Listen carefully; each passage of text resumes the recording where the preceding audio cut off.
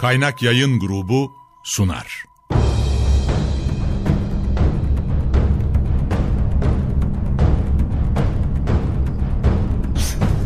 Günaha bulanmış hayatlar, kaybolmuş benlikler, çorak gönüller, onunla yeniden hayat buldu.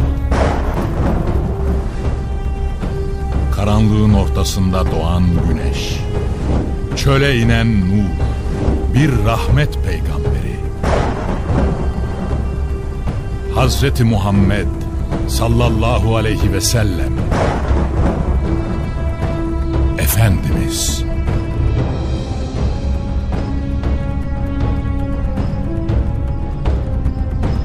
Eser Reşit Haylamaz. Yöneten Yaşar Özdemir. Kurgu Soner Can. Müzikler Brian Keane ve Ömer Faruk Tekbilek. Gönül tahtımızın eşsiz sultanı Efendimiz.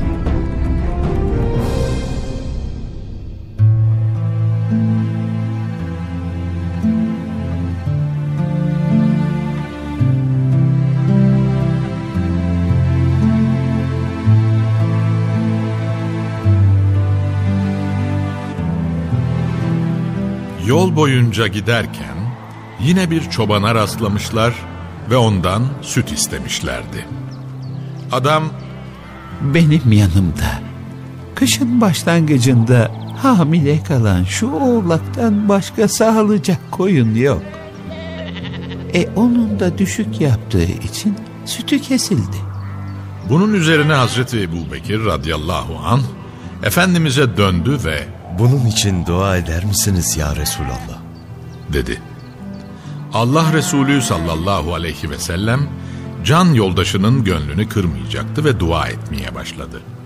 Bu arada oğlak Hazreti Ebubekir'in delaletiyle yakalanmış ve Efendimizin önüne getirilmişti.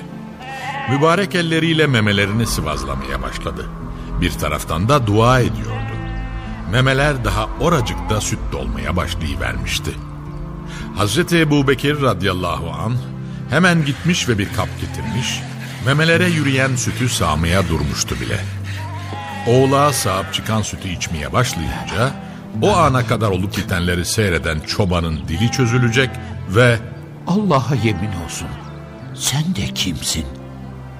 Vallahi de bugüne kadar senin gibisini hiç görmedim.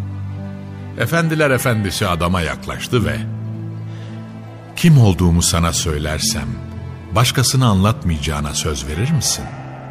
dedi. Adam, evet diyordu. Ben Allah'ın Resulü Muhammed'im buyurdu. Bir anda adamın gözleri büyümüş, yerinden fırlayacak gibi olmuştu.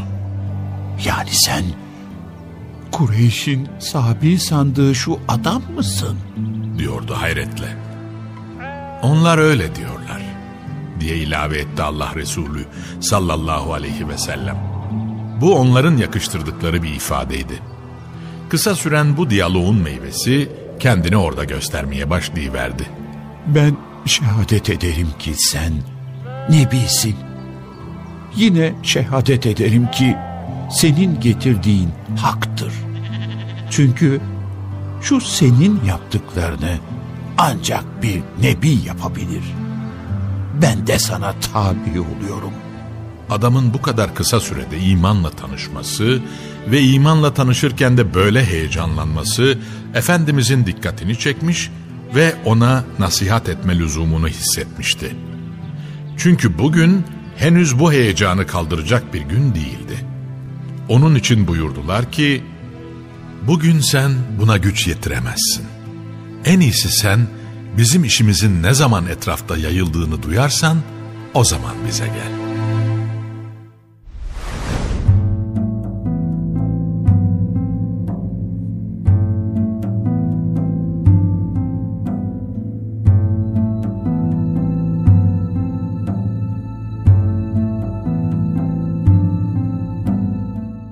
Ümmü Mabet yaşlı ve iri yapılı bir kadındı. Huza oğulları yurdunda bulunan çadırının önünde oturur ve yoldan geçenlere yemek ikram ederdi. Efendiler efendisi ve yol arkadaşlarının yolu da buradan geçiyordu. Yaklaşık 130 kilometre mesafe aldıktan sonra onun çadırının bulunduğu yere gelmişlerdi ve Ümmü Mabet'ten satın almak için yiyecek bir şeyler istediler. Ancak olacak ya, o gün için kadının yanında satın alınabilecek bir şey yoktu. Zira uzun zamandır yağmur yağmamış ve bu sebeple de yeşillikler kuruyup yok olmuştu.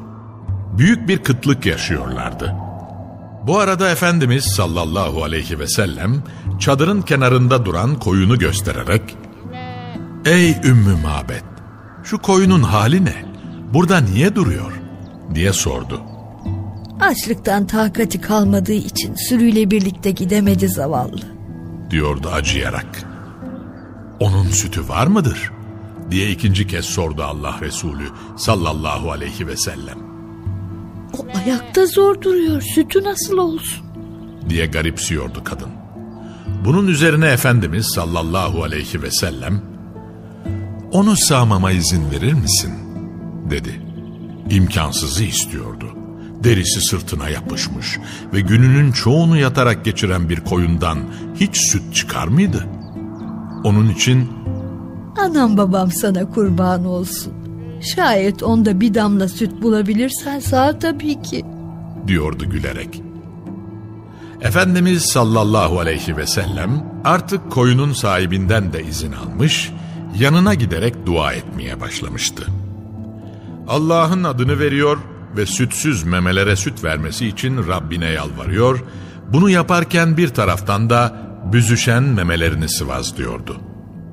Bu arada Ümmü Mabet, beyhude çaba olarak gördüğü bu hareketlere bir anlam verememesine rağmen olacakları uzaktan seyrediyordu. Birdenbire koyun canlanmaya başlamış ve ayağa kalkmıştı. O da ne? Memeler süt doluyordu. Bunu gören Efendimiz de hemen bir kap istemiş ve süt taşan memeleri mübarek elleriyle tutarak bu kaba sütü sağmaya başlamıştı.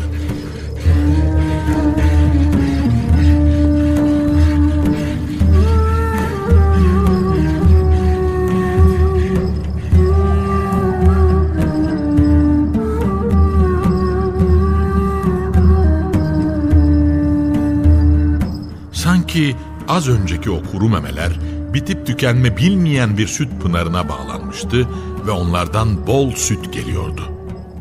Kovadaki sütten önce şaşkın bakışlarla meseleyi çözmeye çalışan Ümmü Mabet'e takdim etti Allah Resulü sallallahu aleyhi ve sellem. Belki de gördüklerinin birer hayal değil, gerçeğin ta kendisi olduğunu göstermek istiyordu. Aldı ve kana kana içti Ümmü Mabet. Ardından aylardır karınları doymayan çoluk çocuğuna da verdi ve onlar da içtiler doyuncaya kadar. Evdeki en son kişi de içip süte doyunca Efendimiz sallallahu aleyhi ve sellem sağma işine yeniden döndü ve kovayı dolduruncaya kadar da devam etti bu işleme. Artık herkes doymuş ve üstüne üstlük bir kova süt de artmıştı. Vakit ayrılık vaktiydi. Aslında onun gibi birisine başka bir şey anlatmaya gerek yoktu. Kısa bir davetin ardından Ümmü Mabet oracıkta Müslüman oluverdi. Akşam olup da kocası Ebu Mabet bütün gün otlatmaya çalıştığı halde bir türlü karınlarını doyuramadığı koyunlarıyla birlikte eve gelince kovadaki sütü görecek ve "Ey Ümmü Mabet, bu süt dolu kovada neyin nesi? Koyunlar burada değildi. Kaldı ki burada olsalar da hiçbirinde süt yok," diyecekti. Gözü önünde yaşanılanlara şahit olan büyük kadın tane tane konuşuyordu ve "Allah'a yemin olsun ki bugün buraya çok mübarek birileri geldi," diye başladı ve yaşadıklarını anlattı teker teker. Ebu Mabet de heyecanlanmıştı. "Bana biraz tarif edebilir misin?" diyordu. Belli ki bir yerlerle bağlantı kurmuştu. Adeta Efendimizin fotoğrafını çekmişçesine anlatmaya başladı Ümmü Mabet.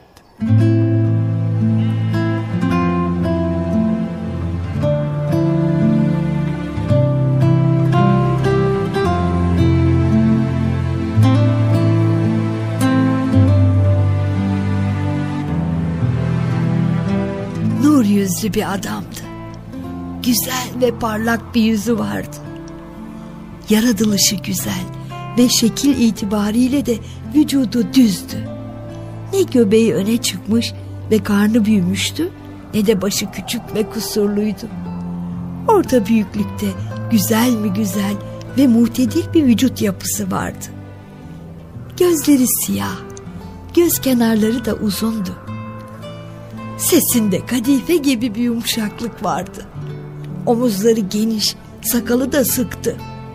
Kaşları uzaktan dikkat çekecek kadar belirgin duruyordu. Sükût buyurduğunda üzerinde bir vakar, konuştuğunda ise meclisinde insiba hakimdi.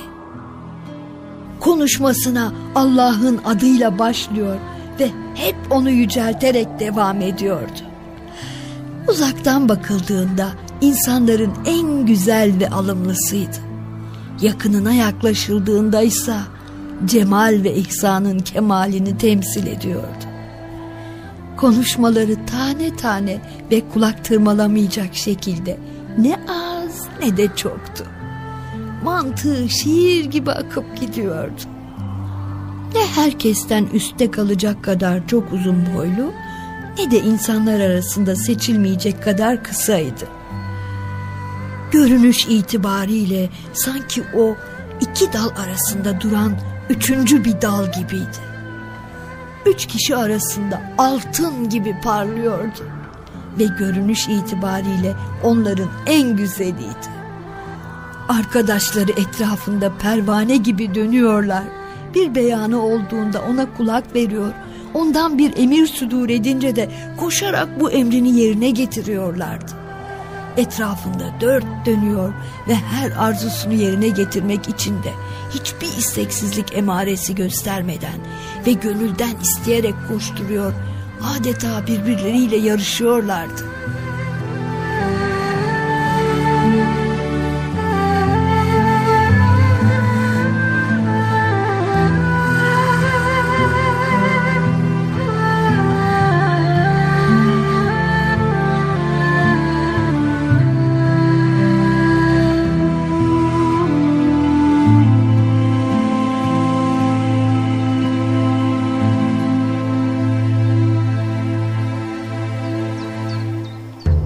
Ebu Mabed'in gözleri dört açılmış, sanki yuvasından çıkacak gibi olmuştu.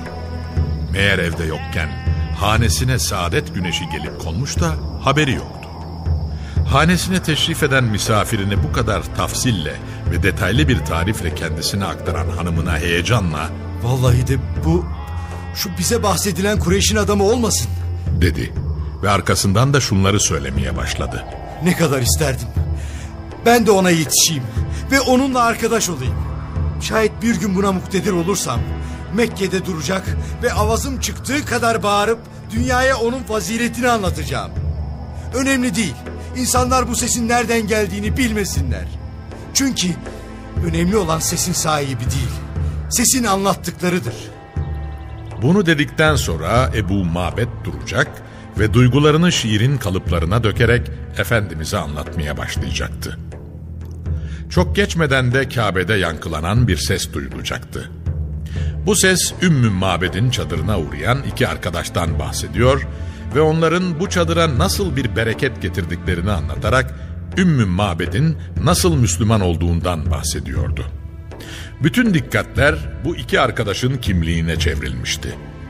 Adam Muhammed ve Ebu Bekir diyor ve memeleri kurumuş koyunlarının nasıl süt verdiğini nazara vererek bu iki ismin faziletini öve öve bitiremiyordu. Hazreti Ebu Bekir'in kızı Hazreti Esma haberi alır almaz bir çırpıda bu sesin geldiği yere gitti. Zira o ana kadar ne Efendimiz'den ne de babası Hazreti Ebu Bekir'den bir haber alabilmişlerdi. Sadece Mekke'den çıktıklarını biliyorlar ama nereye gittiklerini ve bu yolculuk esnasında başlarına nelerin geldiğini bilmiyorlardı. Bu adamın sözlerine kulak verdikten sonra anlamışlardı ki Efendiler Efendisi ve sadık yari Hazreti Ebu Bekir Medine istikametinde yol alıyorlardı.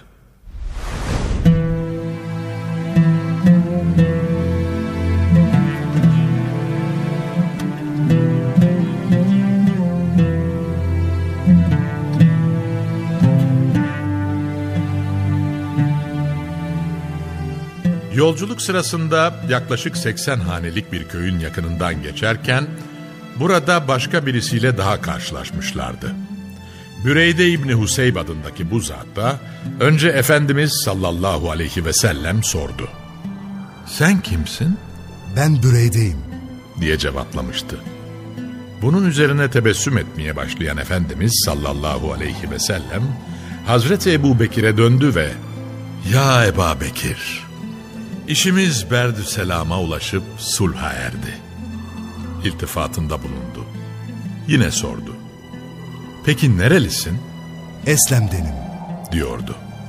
Efendimiz sallallahu aleyhi ve sellem yeniden sadık yarine döndü. "Artık esenlik ve silme ulaştık demektir," dedi. Belli ki aldığı cevaplardan tefeülde bulunuyor ve kulağına gelen sese paralel yorumlar yapıyordu.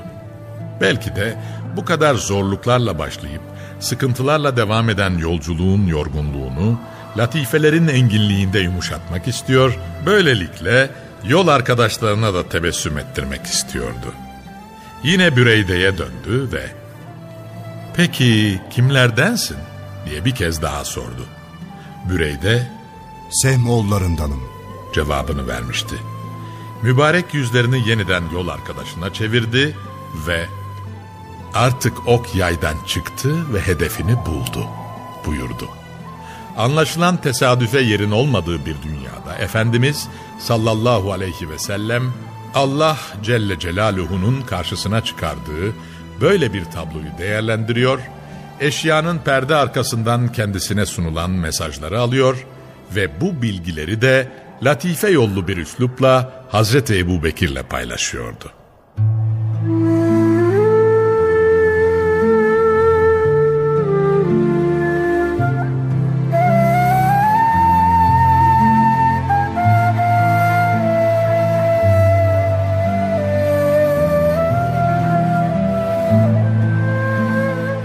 Sonra da oturup uzun uzun konuştular.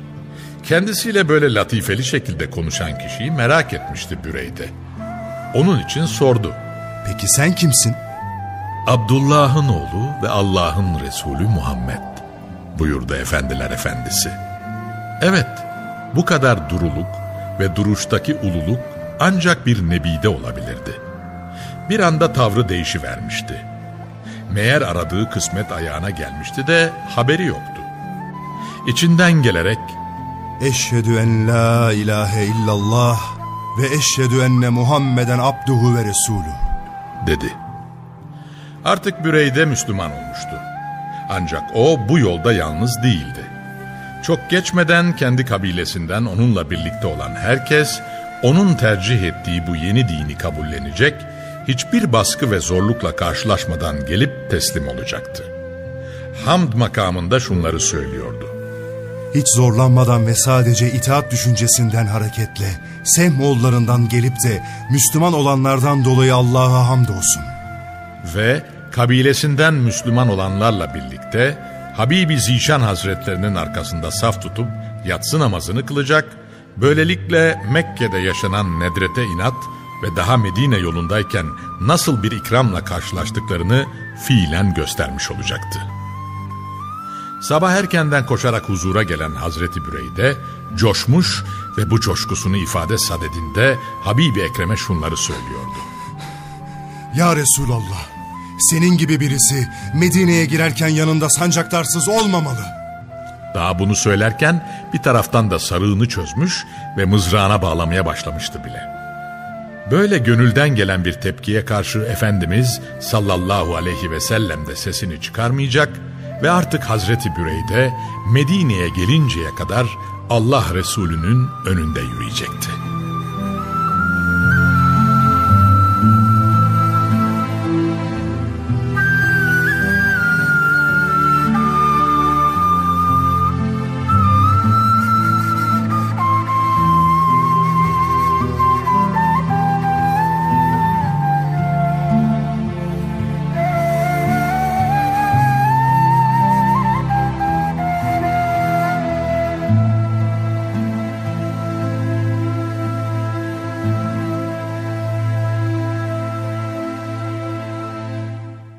Kaynak Yayın Grubu sundu.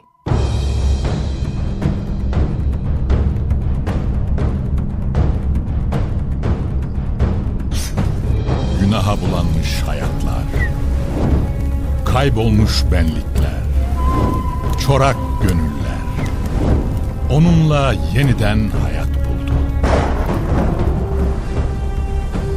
Karanlığın ortasında doğan güneş, çöle inen nur, bir rahmet peygamberi.